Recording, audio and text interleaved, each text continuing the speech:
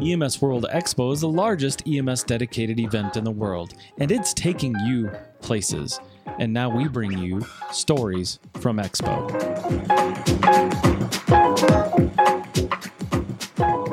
Hello everybody and welcome to the EMS Garage and the EMS World Expo, Stories from Expo 2019. I'm Chris Montero, your host, and today I'm joined by two doctors. It's a little weird, but we'll let them talk about themselves here in a minute. Dr. David Wampler, thank you for joining me. Thank you for having me. And Dr. David Miramonte. Thanks for having me. Is that right? That's right, Miramontes. All right, got it.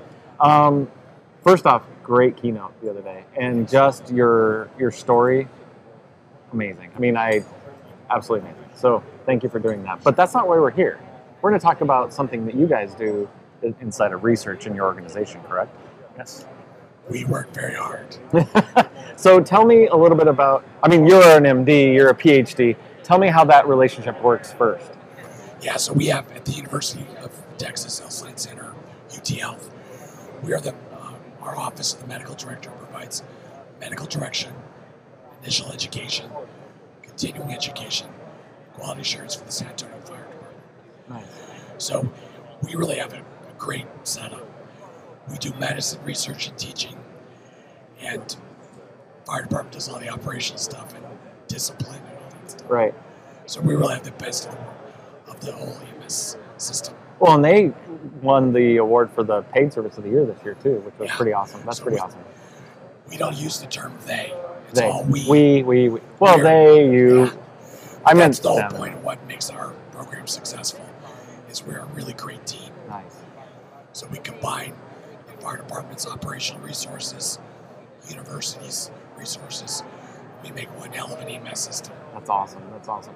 Doc, so tell me a little bit about research and what you guys are doing that's really unique in San Antonio. So I am the director of clinical research for the San Antonio Fire Department. That's cool. To my knowledge, we're the only fire department with a dedicated research staff. Wow. The only one that I know of in the United States, probably the world. But we do research on several different levels. We do clinical research, we do educational research, and we do qualitative. We have a very, I call it a fairly promiscuous plan, and we work with a lot of collaborators, both the military, because we're San Antonio, Right. Military City, USA. We have other rural providers that come in and partner with us. We do a lot of, like I said, a lot of clinical research and a lot of operational research as well. Well, so how did that marriage happen? Where you guys were like, well, let's do some research. What was the brainchild behind that? So we actually have even more than just our military collaboration. We have a region that works together very well. So 22 counties, the military, fire department, a very collegial environment with the hospitals. Wow. And it just brings this great place, this perfect mix. And we started things like product evaluation. Great. You know, we have this new widget, let's try it out. Wow. And then we started getting into grants and all of our EMS fellows. So we have 8 EMS fellows now. Holy cow. Yeah, 8. That's amazing. And again, it's a combined military-civilian partnership. Right. They've got to do research. Right. So it was a really great coming together of all these forces of good. And that's how we were able to pull it off. So where are you guys publishing? Are you guys publishing in Annals or Pre-Hospital Medicine? I mean, where are you guys publishing? You're doing it everywhere? Resuscitation. Yeah. We just had a paper come out in resuscitation, pre-hospital emergency care. Wow. Annals. We submitted to JAMA. We didn't get into JAMA, but it's my philosophy is if you get into your first journal, you didn't shoot high enough. So. That's awesome. So, what are some of the groundbreaking things you guys are doing as far as research? Give me some ideas of, So I think the biggest one that we've done recently is our C-spine mobilization work. So I'll let Dave talk about that. Okay. So we started off trying to, the original idea is we wanted to build a better backboard because we knew that the smooth, slippery surface that we currently put patients that we don't want to move is not very effective. As it turns out, we already have a pretty good spinal mobilization device, and our paramedics and our EMTs are already experts at using it. They use it on every patient. It's called a stretcher. Yeah, nice. We can put a patient on a stretcher with a C-collar and head blocks strapped directly to that stretcher, and that patient doesn't move. And they're comfortable. And they're comfortable, and with no spine board to inhibit that, you can now elevate the head of the bed. It makes the patient more comfortable, and our data shows that that patient is even less mobile when they're sitting up a little bit. So imagine having a patient both spinally motion restricted and comfortable at the same time. That's awesome. Well, and I think some of the research has also shown that you can quickly get to decubitus quickly by laying on a hard surface for, they could start in an hour. I mean, even as little as that. And I've been on a spine board. They're not fun. And I've laid on one for 3 hours while they were trying to figure out if they're going to x-ray me or whatever. But so it's annoying. So they're not fun, no, they're annoying, right. And they don't work. Oh, they don't work. Amazing. Well, so have you guys changed your practice because of it? We have. Nice. We sure have. So we now don't use backboards. Wow. In the majority of our care, we use the stretcher, head blocks. So the biggest challenge wasn't our medics. The dogs? It was the hospitals. So you think about all the trauma nurses, all the trauma doctors, all the emergency room physicians. They were trained on this stupid slip and slide backboard. That's what they were told at Right. the best practice. Right. And now Dave come along and say, "No, that's not a good idea." So actually, it was the hospitals that was our biggest problem. Right. Wow.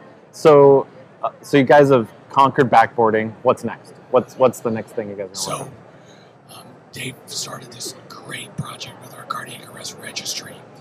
So we have our own IRB approved cardiac arrest registry, and now our fellows can publish all kinds of stuff out of it. Really? Wow. It's tremendous. So were you using CARES before and now you're using a different one? So we use CARES, but we use our registry with many more data points. Right. And every cardiac arrest patient, after they're done coming in service, the crew is interviewed by one of our staff. Wow. So that led us to the real truth about what happened at that cardiac arrest, Interesting. and not what's documented. Right. Well, yeah, there's always what I have time to write on the report and the verboseness of what it actually looked like. That's interesting. It's very interesting. Yeah, it was very enlightening to find out what really was happening by talking to the crews. Wow. So are you guys going to change practice because of it in cardiac arrest? So we already have. So what are you doing? So we're doing double sequential defibrillation. Okay. Even though our research showed that it really didn't help much. Well, why would you do it then? We're going to push it forward because Okay. unfortunately on most patients it doesn't work. Right. But there's a select group of patients that it does. So we're thinking by changing our bundle of care, again, bundle of care. Right. It's not just that one thing. I think we're going to see some differences.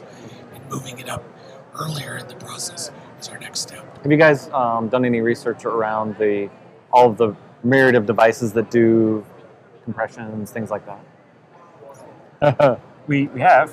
Okay. We just published a article in pre-hospital emergency care that looked at the neurologic outcomes with our Lucas device, and what it showed was that it was no different. Now, while No some different say- than? no different than high quality manual compressions. Okay. While some people say that's a neutral study, I disagree, because having this device on the scene is number one, it's a force multiplier. Right. It makes our crews safer when they're transporting. Yep. It makes our crews happier because they are not so engaged in having to maintain high quality chest compressions. The device already does it. They just There's have no to, fatigue. There's no fatigue, and you have this cognitive and mental offloading because Nice. you have one critically important component of resuscitation taken care of. All you Right. have to do is have somebody watch it, make sure it's in the right place, and nobody turns the stupid thing off. Smart. So now they're able to do things like consider the differential diagnosis. Yeah. Right. Why did they code? Right. And they Right. start, so when they call the medical director on call, they're thinking, hey, I think this is a PE, or I think this is from their renal failure. Right. And so we've seen a switch in their brain comes on because their hands are turned off. That's awesome. Wow. That's very telling. And I'm sure that the device manufacturers would be like, well, it does improve it, but I like your what you guys have come up with, which is it's okay to be just as good as, and there's nothing wrong with that. I mean, it would be bad if it were worse, so right? So, And the patients that survive, they're not going to need the Lucas for transport. right.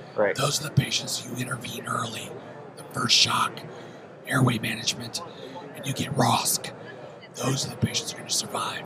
So it's really a different set of patients that we're talking about. Have you guys contemplated doing Lucas to the cath lab, and then if you suspect a STEMI? So I'm glad you asked.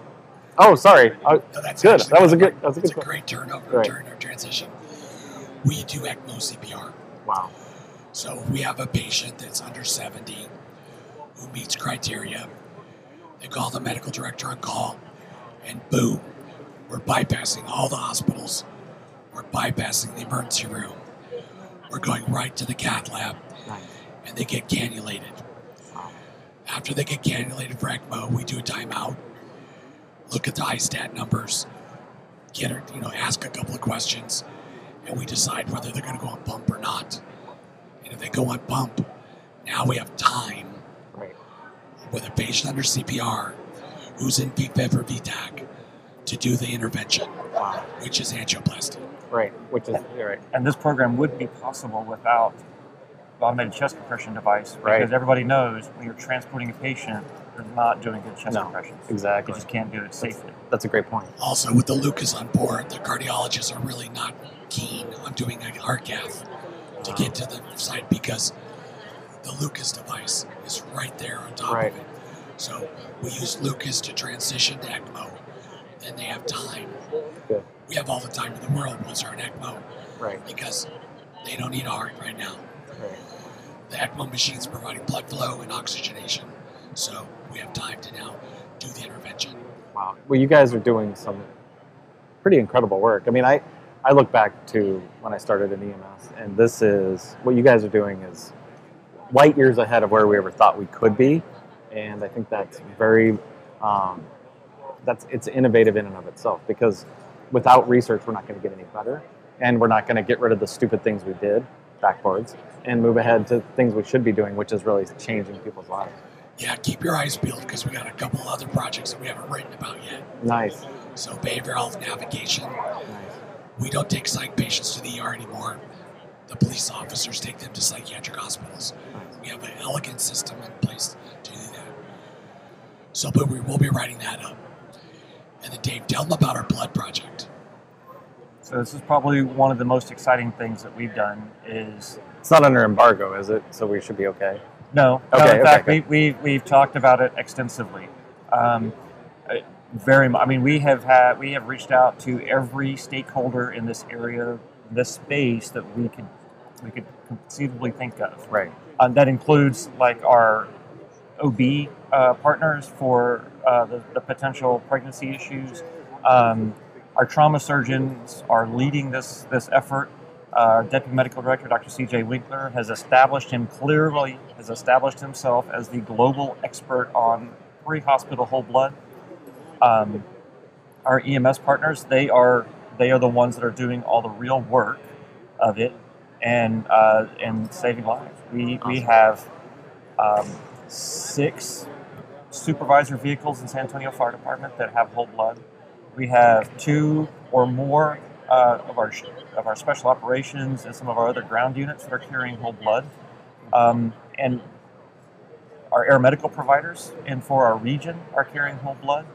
And more recently, we've had several of the other smaller agencies are now carrying whole blood as well. So I think those are probably just as important because they're coming from farther out. Right.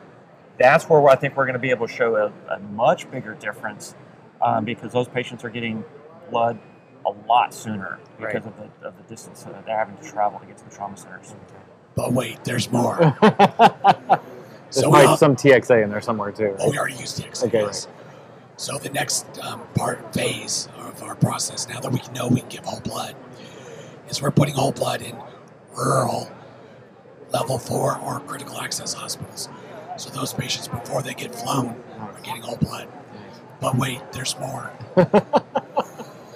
We just established the mass casualty blood program. We can put 20 units of blood, warmers, and personnel to run them, put them in an airplane, and get them anywhere in Texas within 2.5 hours. Wow.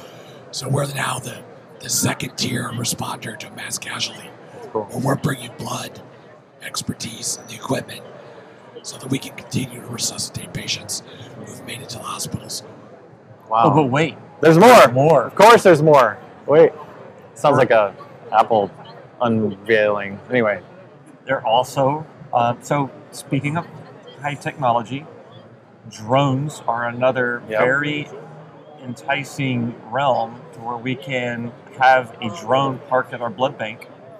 If we have a need where there is no available supply, load some blood up onto a drone and deliver it to the area of the need. So Did you this guys see the Nigerian project where they did the drone, where they would launch the drone from the blood bank to the hospital, and they would deliver it within feet of accuracy with a parachute, something like that. It's intriguing that you say that, because I think they're doing it in Africa. Why can't we do it here? So this is a little bit Star Trek. It's in Right. the future, but I think it's something that is very, very doable. Drone Cool. technology has improved so much Yep. in the last few years that this is a very viable project. Nice. Yeah, there'll probably have to be licensed pilots that are running the drones, Wow. not Right. automated stuff. Exactly. So That makes sense. Well, thank you guys. So, where can people find out information about UT Health and the work you're doing? So we do have a website at UT Health. Google UT Health Emergency Health Sciences. Majority of the work we try and do as collaborators regionally. So if you want to learn about blood, behavioral health navigation, or any of these other projects, go to STRAC.org. STRAC.org.